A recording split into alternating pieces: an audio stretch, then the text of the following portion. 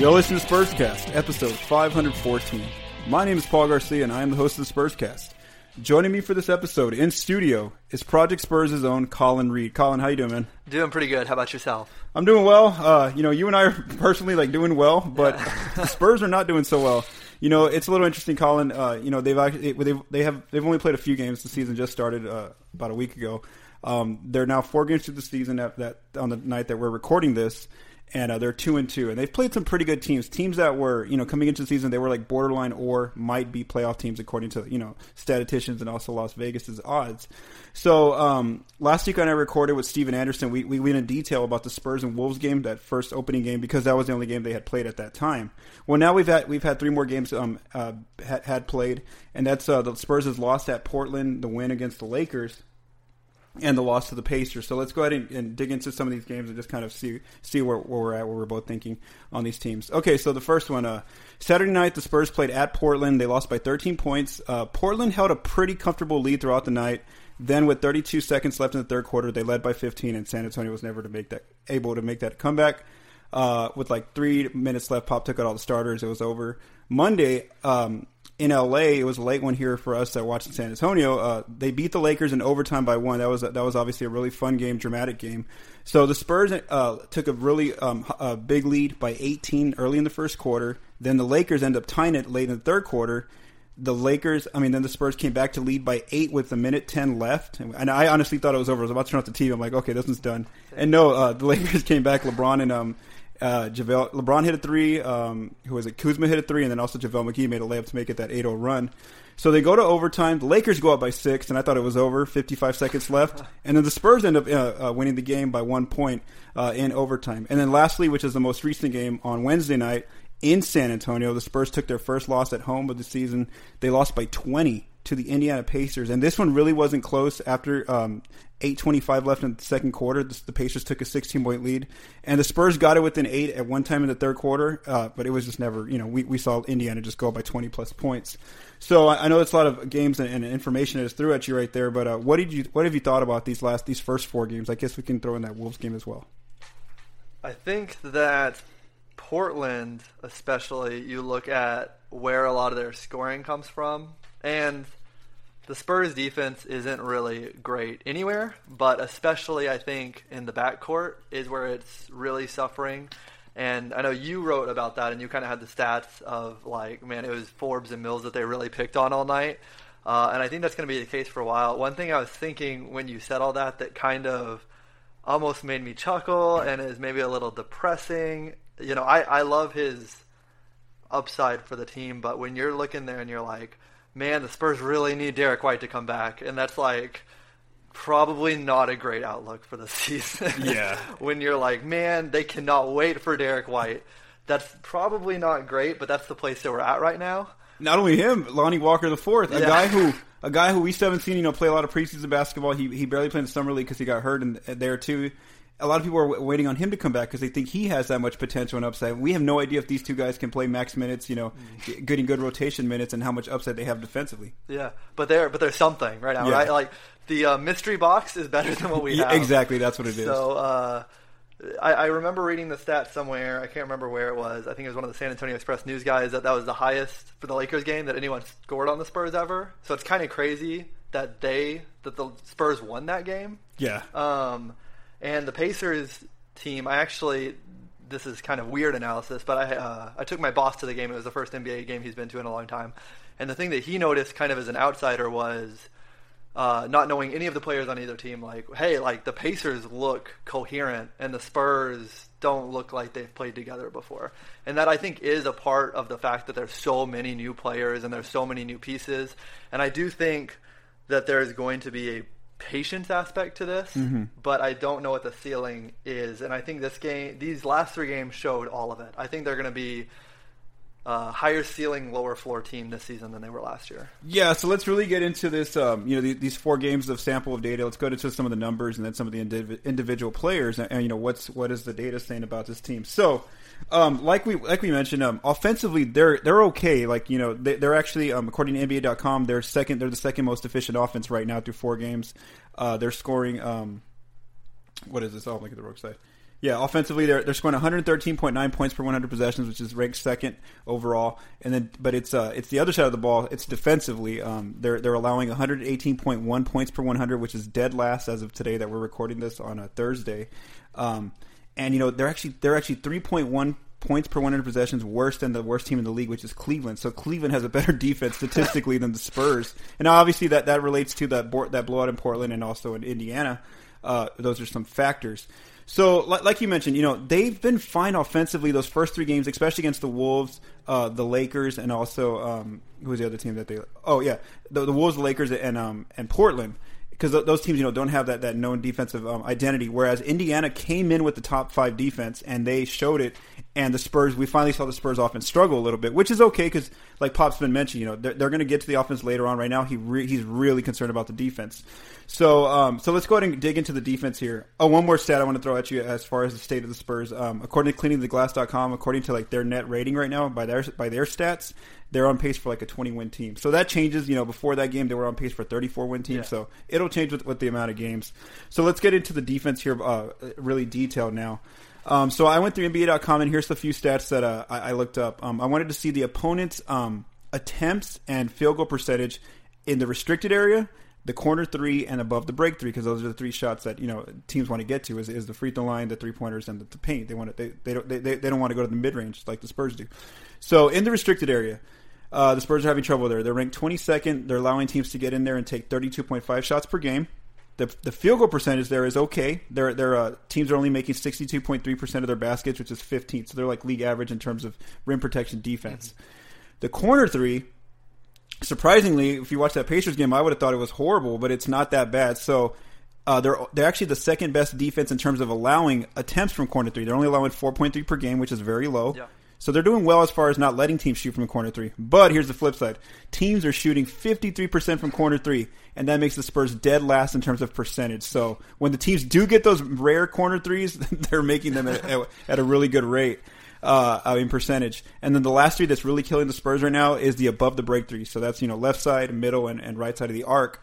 The Spurs are 22nd, allowing 26.3 attempts from there, and teams are shooting 41% from there, which is 27. So that's the area. If you really want to point to an area on the 3-point line that the Spurs are struggling from, it's that above the break 3-point line. And again, that a memory comes right to me is Damian Lillard, C.J. McCollum. Call a high pick and roll, go right off the screen. You see LaMarcus or Powell or Jakob Poeltl drop back, and that's it. Or not Jakob, he wasn't playing that game. But anyway, the bigs drop back, and so they took those threes. The Pacers had a few of those threes that they opened up for each other, and also the Lakers. That's where the LeBron, that range where LeBron hit from.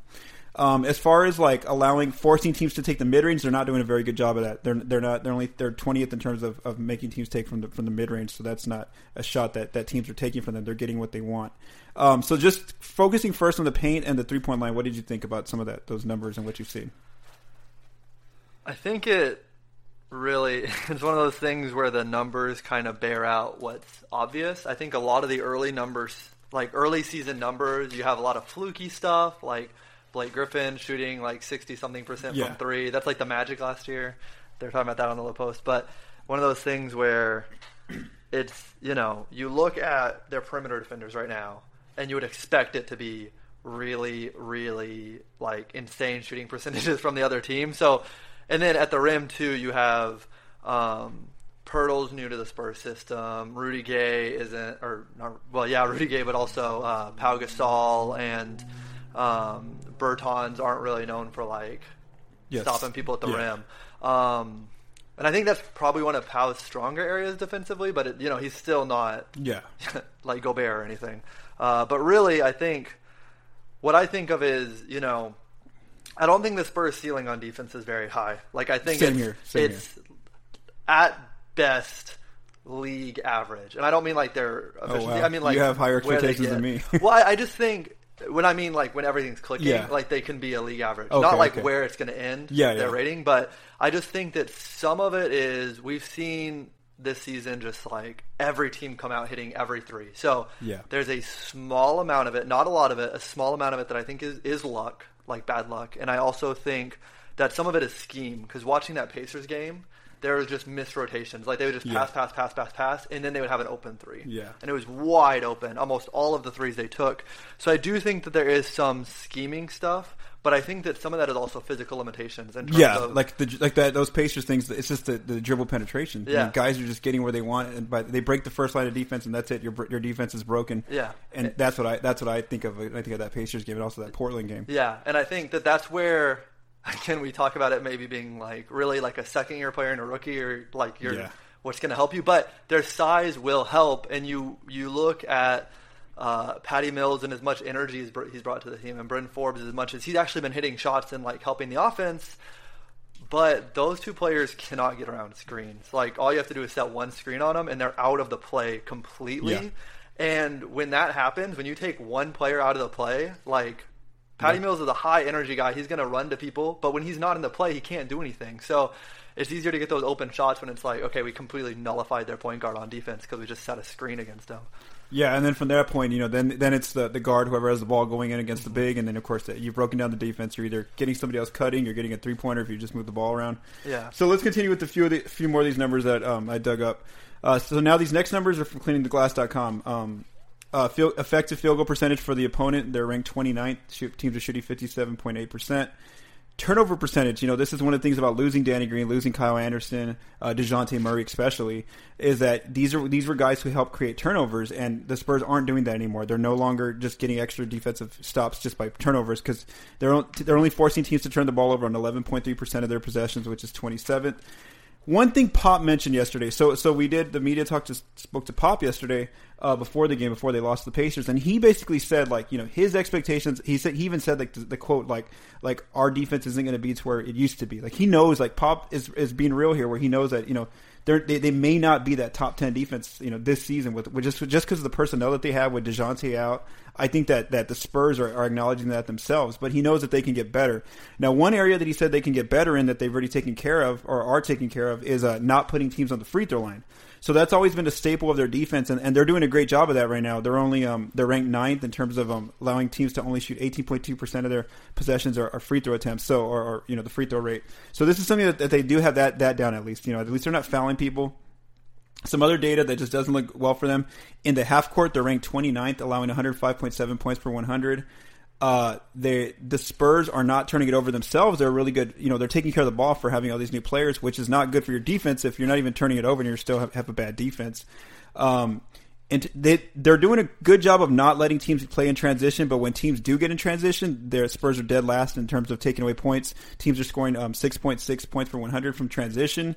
And then offensive rebounding, allowing opponent offensive boards, it's like strength 17th, which isn't too bad. Did you have anything to add to any of those notes that I just read right there, or stats? Yeah, it's one of those things I really do think that like in every area, and I guess when I was talking about some of it's luck, some of it's scheme. I mean, and it is personnel too. I mean, it's pretty much every area that you need to go right for you on defense isn't going right for them. And I feel except like, free throw rate. Yeah, that they're doing well, and that they always will do well. Yeah. I actually think that because they do play bigger than most teams, they can be better at rebounding, and that is important at defense. They're not doing it now, but I think that they can get there. Yeah. And that's one of the reasons why I'm high on them. Actually, a really obscure thing that I was researching for an article, I looked last year at the correlation between opponents' offensive rebounding and a team's own defensive rating, and the correlation was actually really small. It didn't really affect it all that much. It was a pretty weak correlation. Yeah. The strongest correlation was effective field goal percentage, and then everything was like 0.2 or less, which is pretty weak correlation. So I really think that is one of those things where they just, right now, everything is going bad for them on defense. And there are a couple things throughout the year that might go better for them, but I don't ever think that they'll have that capable defense. As you were talking here, it's hard when we're talking about this, the way that their defense has been, and not feel needlessly mean. But we've been talking this whole time, and as you were talking, like I just sat here and remembered, like Marco Bellinelli is in the rotation. Yeah. And like he's out there too, and that's another player that's just getting eaten alive on the perimeter. There was a play where it was a 2-on-1 fast break, and it was 2 Spurs defenders versus 1 Pacers guard, and that guard was Victor Oladipo. The 2 defenders were Powell and Marco. And let's just say Victor Oladipo got to the layup uncontested, basically. And I just felt, it's just, that's not their hallmark. That's not what Powell at this stage of his career. It's not what Powell's known for. It's not what Marco's ever been known for. And they're asked to play these giant minutes because there's just the depth issue is just that everybody's hurt. So now let's actually, I know you've already brought up some players here, and let's just go ahead and get into some of the players. So now, obviously the eye test is going to match what the numbers are spitting out. So I pulled the basically so the team defensive rating, like I mentioned, Spurscast listeners, is 118.1 points per 100. So I wanted to see and that's already bad enough. That's 30th basically. But I wanted to see who's even worse when they're on the floor. How is the Spurs defense drop even worse? And there's four players who fit that. Well, five actually, but one of them I think we can kind of agree is not that bad. So there's five players that the numbers spit out. So when Pau is on the floor, Pau Gasol, he has the worst defensive rating on the team at 132.2. So it just gets even more 14, basically. So he's statistically speaking, the defense drops the worst when he's on the floor, and he mainly comes in off the bench at the 5. This next worst defender is Patty Mills at 129.5 points per 100. Next person is surprisingly for me was Davis Bertans at 123.7. Then it's Bryn Forbes at 119.3. But if you think about that, Forbes is actually playing okay defense when you look at these numbers because the team is at 118 and he's only at 119. So it's only one point per possession higher. And then also for Aldridge, he's at 119. And again, you have to take into the fact that some of these were blowouts, so that they were having to play in. So really, when you think about the two isolated defenders, it comes down to Powell and Mills is what the numbers are really saying. And that's kind of something that we're going to get into some of the lineup data a little bit when asking another question. But when Mills plays next to Forbes, it's not working out, and then Powell just at the center spot, whether with LaMarcus or without, the numbers just don't look good. What do you think about those two players right now defensively? When I was watching the game last night, that's kind of what I realized, and this is on both sides of the ball, was that another hallmark of the Spurs for a long time has been their bench play. And it's only been 4 games, but so far the bench hasn't been an advantage for them. And this was kind of true last year just because of the way that they had to shift players around with, not knowing where Kawhi was supposed to be in the starting lineup, he wasn't, and then they shifted players around or whatever. But this year, I think it is a personnel thing again where, you're used to, okay, there's not going to be this huge shift from the starters when you go to the bench. And now other teams' benches are playing better than the Spurs are, and that's on both sides of the ball, but I think most notably on defense. The Pacers, the Pacers killed the Spurs bench, and I think at the beginning of the game, the starters were really keeping up with them, and the first time that they really put the whole bench lineup out there was when the Pacers took the lead, and they never looked back. Yeah, Tyreek finished with I think 17 or 19 points. Yeah. Sabonis had almost 15 or 16. And those are on efficient looks, those two players. That's a good point. And I was thinking about their scoring, and a lot of it depends on Marco. And then, so you're depending on Marco to have a good night, off the bench for the scoring surplus, but then also defensively, none of these guys off the bench are known, outside of Dante Cunningham, are known as stout defensive players, that have had that kind of reputation.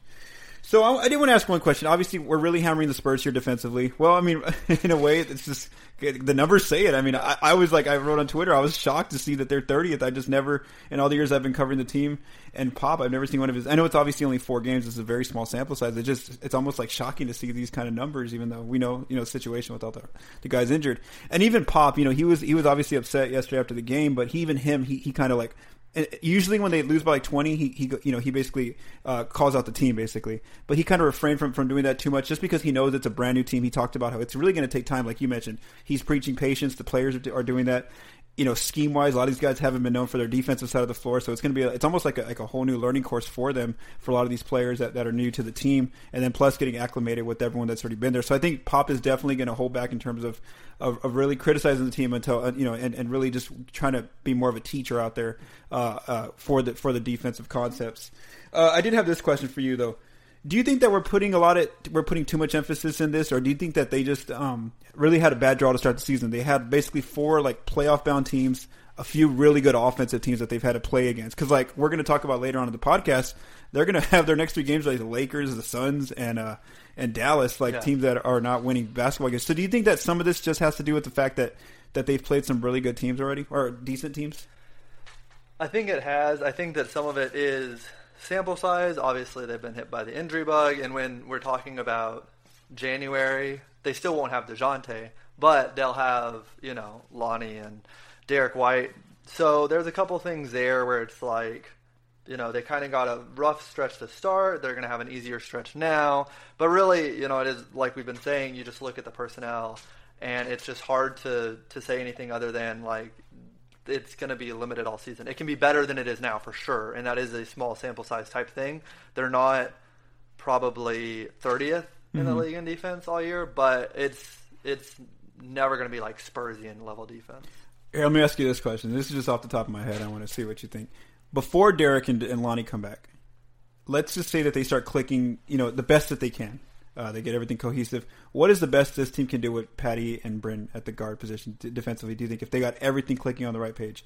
I'll just tell you my guess. My guess is 20th. They could be 20th? Up to 20th. Yeah. That was so. The very, very first number that popped into my head was 25, and then I kind of went back down to 20, and then as you asked the question, I went back to 25 again. Oh wow! I feel and I think part of it is just because I think that Derek was changed to 2 to 4 weeks after his injury, right? So he could be coming back. Yeah, I don't think there's a whole lot of time. We're going to get to him in a little bit, but we don't have an actual timeline for him. Pop really? said 2 to 4 weeks, but the team is basically saying 6 to 8 weeks, so that's why. Yeah, I think that even best case scenario, they don't have time to correct the numbers, even though it is small sample size right now. Just their absolute best won't have time to bring 30 down to 10, of course. Of course not, yeah. So, and I think their absolute best might be around 17th, and so I think that it's going to land kind of somewhere in the middle. Okay, so 17th to 30th. Okay, and mine's 20th if they can get it together. Okay, let's go and move on to some topic number 3, and that's the kind of some of the questions I have. So let's think about a temporary fix. What do you think with the current players they have on the roster? What do you think they can do to help, ease some of this outside of just learning, watching film, learning the concepts from Pop, learning the rotations, getting more minutes with their teammates? What are some of the things that they could either do scheme-wise or personnel-wise? So, here's one thing. Here's something I'm just thinking. I think for sure play more small. You really just got to – it comes down to I think you just got to make a choice of just not playing Powell or Pirtle. You got to just play LaMarcus at 5 and have either Rudy Gay next to him, Bertans, or Cunningham. Those kind of lineups, a lot more fours, or where they're stretchy fours and guys who can slide more and switch, rather than just having your traditional 4-5. So that's one thing I would recommend. And then also, the numbers. I'm going to get to the numbers in a little bit, but the Patty Mills Bryn Forbes backcourt is not working out, and then it becomes Patty and Marco, or Forbes and Marco, or Forbes and DeRozan. Because there's literally no other guards outside of those 4 players. It's all handled by DeRozan, Marco Bellinelli, Mills, and Forbes. So that's the thing. That's why Pop has to play them a lot. But the numbers, defensively are just almost atrocious with those two when they have to play together. So what do you think are some kind of Band-Aids, some temporary fixes they can make without having to change personnel? Yeah, I know. When we're looking at playing smaller, I think that that can help the defense. But I almost wonder if they just lean into it and say, we'll play the best defense we can, but let's just go put the best offensive lineups on the court that we can. Defense be danged. We're already 30th. Wow. Yeah. Might as well just put it all almost outscore somebody. Yeah. I mean, that's what they did with the Lakers. They scored 143. Yeah, exactly. And they Pop talked about even after DeJounte went out, our plan was to push the ball when DeJounte was here, and now that he's out, that's still our plan. And that was probably maybe a little bit of coach talk, but I mean, and I know Aldridge really isn't known for running down the court. He's kind of the post up type of player, but maybe if they're just they're 30th in pace, where they were after I think the Laker game, if I remember correctly. So maybe just go small and just put out the best offensive lineup you can and just run the ball. Yeah, see, from what I'm thinking, why I say go small is just because I really feel like they're getting beat off dribble penetration is the first place, and then also the pick and roll or dribble handoff action. That's just killing them. Where as soon as you mentioned, as soon as Patty or Bryn gets taken out of a play because of a screen. At least you'd have a quicker 4 or even a LaMarcus at the 5, who's somebody who can shift quicker with their feet to help cover that space laterally and move around on rotations. And right now I just don't see that it's working with Jakob Powell. Let me throw out some lineups that have been played before and tell me what you think about these. So these are all according to cleaningtheglass.com because their lineups are tracked after you've played 15 possessions together. So you have to play minimum 15 possessions. Okay, so their best defensive lineup right now would be Bryn Forbes, DeMar DeRozan, Dante Cunningham, Rudy Gay, and LaMarcus Aldridge. It's basically that. Sounds like that lineup they use against the Lakers is what I'm thinking here. Now that lineup, if it played for a whole season, they had a defensive rating of 105.9 points per 100, which would rank 11th. I mean, that's better than nothing right there. The next lineup is best lineup defensively is Forbes, DeRozan, Rudy Gay, Aldridge, and surprisingly Powell at the 5. So That one would be 20th though ranked if it was for a whole season. And then the lastly I'm going to go through is the one that they're using right now, which is a Forbes, DeRozan, Gay, Aldridge, and Pirtle. That's 27th ranked if that was for a season. So what do you think about that? Maybe keeping that lineup they used against the Lakers with Cunningham at the 3 and Rudy at the 4. I like that, and as we've been talking about going small, I think it reminded me of a couple years ago when there was like kind of I think it was when the Warriors won like 73 games, and it was Warriors go small, and then there was like the kind of pushback on like they go small with their big positions, but their like guards and wings are big, and like that's part of what helps them. And I think once White and Lonnie come back, that's actually going to be part of it too. Is DeRozan's pretty dang big, and so are both White and Lonnie Walker. So I think that playing that lineup, they still have size, which is something that the Spurs like to play with. They are still going small because they don't have two traditional big men out there, but like they still have the size they like to play with. They can still crash the boards like they like to do. And I think that that's probably their best hope at having like a really plus defensive lineup. Mm-hmm. And just real quick, the numbers. So there's two lineups where Mills and Forbes play together on the court, and that the defensive rating of those lineups are 150 to 156.5 allowed points per 100 possessions. So that's why I mentioned earlier that those two. I mean, it's kind of tough. We do say, for us to say here, it's easy. Hell, don't play them together. But like I mentioned, who are you going to play? There's only literally two other options: DeRozan and Bellinelli, and they're already playing minutes. So that's why Pop does have to. I know the fans on Twitter especially get really frustrated, and they complain, why are Forbes and Mills out there? Well, it's because there's literally no one else there to play unless they sign someone or trade for someone. So let's go ahead and move on, though. Let's go into the conversation about trades. Now, I know obviously it's really early in the season. If it continues to just get worse defensively with Forbes and Mills, maybe they do need to look at a trade. The contract that the player with the contract that's most tradable, I would assume, is Pau Gasol, just because he's on an expiring contract and he has the most money in there. He's $16.8 million, and only $6.7 million is guaranteed for next season.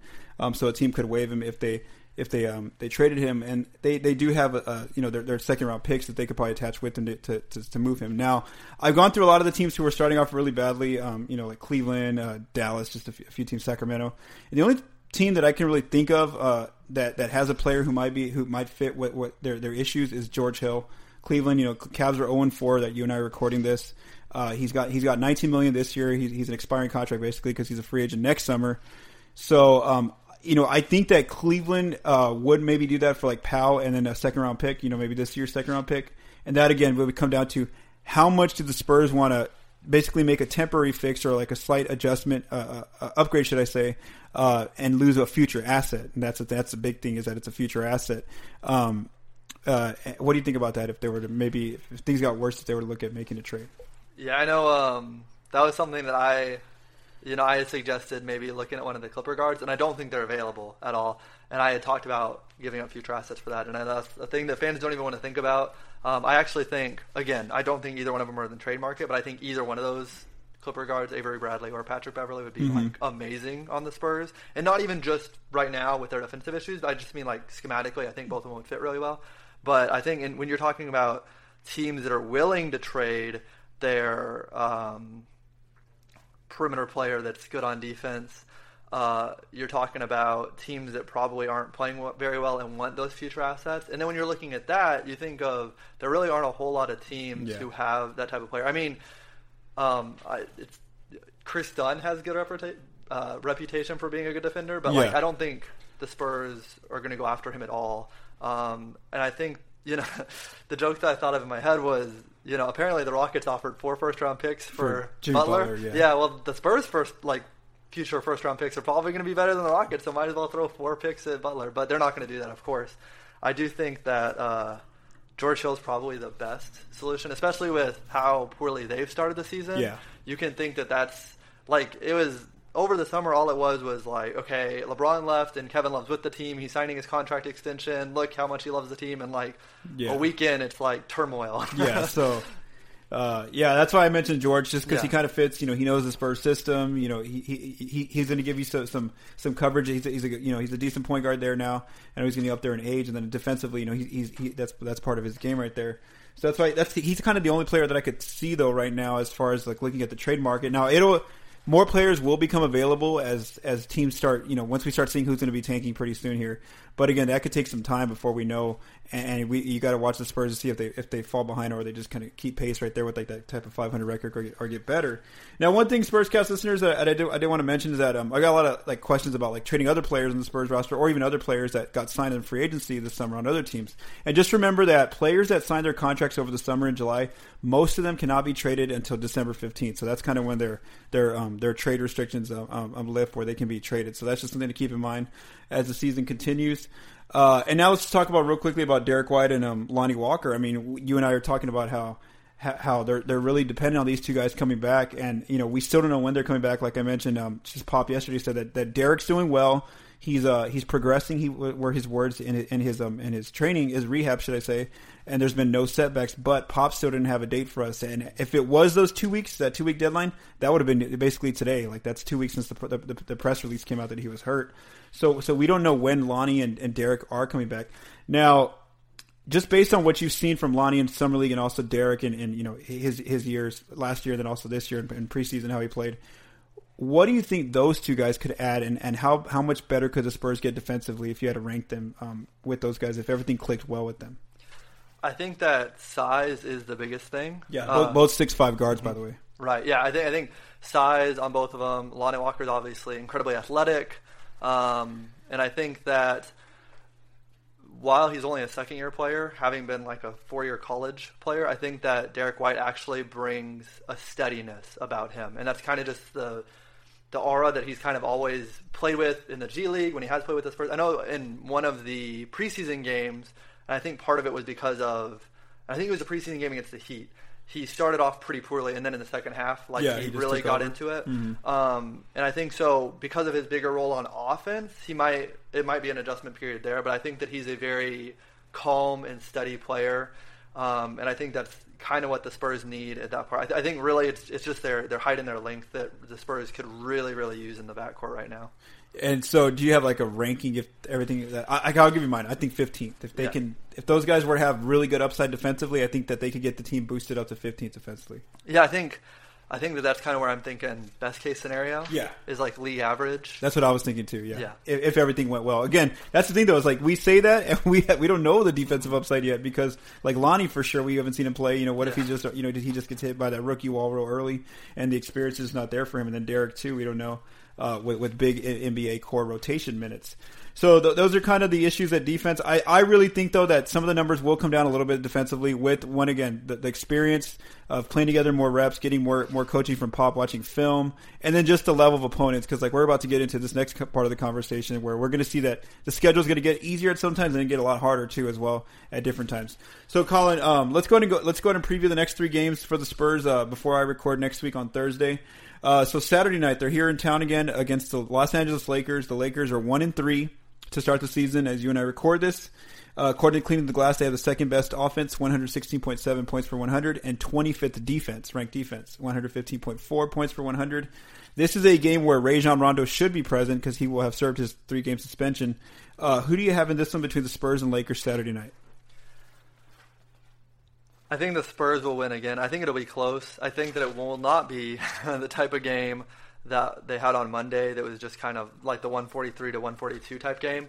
I think that the Spurs will play a little bit more collected, kind of all around on their own home court. And I think Brandon Ingram is like one of the players to really look out for, and he'll still be out. Like for me, that's such a huge loss for them right now that I think that LeBron is probably going to play fantastic, but I think that they have a lot to work out, and I think that the Spurs are kind of lucky to play them twice so early because I think they're going to be a very different team at the end of the year, and getting to play these two now, I think that they're a much weaker team than they will be in April. Yeah. I'm with you. I'm picking a Spurs win for a few factors. Again, I'm looking at that defensive rating for the Lakers. Obviously, it's a small sample size, but they're obviously going to let the Spurs offense score. So it's almost like what you said here. It's almost like we're going to go outscore you. So I'm going to put my faith more so in San Antonio's offense than I am the Lakers' defenses, which is why I'm choosing the Spurs. The next game, Colin, is Monday here in Dallas and San Antonio. The Mavericks are 2-2 to start the season. Offensively, they're ranked 13th, 111.7 points per 100. Defensively, 116.1, which is 26th. So they obviously don't have a good defense either. I'm really excited for this game personally, just because I get to see Luka Doncic. That's my, I've talked about him a lot on Spurscast and other podcasts, and he's one of my favorite players already, just in the league. Just his offensive skill set that he has, that versatile game. But I'll go first on this one. I actually have the Spurs winning this one as well. I see Dallas as a 26th ranked defense. Maybe they get better by the time they see San Antonio. But for now, I'm relying on those numbers, and I'm going to say that the Spurs end up winning that game. Yeah, I think when we talk about this early in the season, we're looking at teams where the offense looks pretty good, but the defense looks pretty bad. Kind of every team, really, that we've talked about so far. And I think at that point, you just give it to star power. Like, as good as some of the Mavericks prospects look like they'll be, they have a lot more talent because they have DeAndre Jordan. I think you just say DeMar DeRozan and LaMarcus Aldridge are better than anyone that the Mavs have on the roster, and that's probably just enough. So you're taking the Spurs? Yeah, in that Spurs. One too? Okay. Okay. And then the last game, as far as before I record again, would be next week on Wednesday at Phoenix. Now, this is on Halloween night. So luckily for those of us who live in San Antonio, we don't have to, go to watch the game there, because at least it'll come on pretty late at 9:30 p.m. start time here in San Antonio. Suns are 1-3 start the year. Offensively, 108.7 points per 100, which is 18th. Defensively, almost as bad as the Spurs, 118.5 points per 100, which is 28th. Who do you have on the road here when the Spurs go to Phoenix? I'll take the Spurs again, and I think it does come down to star power. I think that the Suns maybe have more pieces to do things than they have in the past, and I think that kind of makes them more interesting than in the past. And that's true for almost all the teams in the West, which is nice because there's entertaining games on all the time. But I just come back down to when you have these games where the teams are all right or good on offense but bad on defense, you probably just take the team with the more talented players. Exactly. I'm with you there, and again, I'm trusting more so in the Spurs' offense. And during this time frame, playing these not so good teams, they can start making those upgrades defensively as best as they can, even with the personnel that they have right now. Pop also mentioned, he made sure to say this last night after the game, that they're going to continue tinkering with lineups. So I don't think that he's sold on these 10 players that he's currently playing. If he's going to keep doing those kind of lineups, maybe he will go smaller, maybe he'll stay big. Maybe he'll switch it up as far as the guards. Maybe give somebody like Quincy Pondexter some minutes. Maybe give Chimezie Metu. I mean, he's obviously really young and raw, but he's got the foot speed to switch out onto guards. I mean, he's just fluid whenever he moves off the ball. Thank you, Colin, for joining me on Spurscast, episode 514. Spurscast listeners, if you're on Twitter, please follow him at Colin Reed PS. Also, make sure to read his work over at ProjectSpurs.com. I just wanted to promote a few more articles that our staff has been doing over on ProjectSpurs.com, or writing, should I say. Steven Anderson, make sure you check out his 3 standout players recaps. Every time after the Spurs play a game, he has them up that night of the game. Nathan Kula wrote about how the ball movement is back in San Antonio. So he wrote about some of the Spurs' passing numbers there. Tom Petrini wrote about DeMar DeRozan's aversion to cheap free throws. It goes back to how DeMar could have almost ended the game for the Spurs by just trying to get to the free throw line, but instead he wanted to kind of just work it out by not trying to get those cheap free throws. And then also, if the Spurs do end up winning only 20 games like that projection says from cleaningtheglass.com, if everything goes horribly wrong, well, then the Spurs will be in the lottery. So Benjamin Bornstein has you covered there. In the event that the Spurs do either make it to the lottery by just because their record, they're not a good team, or maybe later on they make a trade that gets them a lottery pick, Ben's going to continue highlighting prospects in all sorts of ranges of the draft. And so his first player for his lottery prospect watch is Romeo Langford. So you can read that up on ProjectSpurs.com. And then lastly, if you're listening to this on iTunes, please leave us a rating and review. Thank you. Have a great day.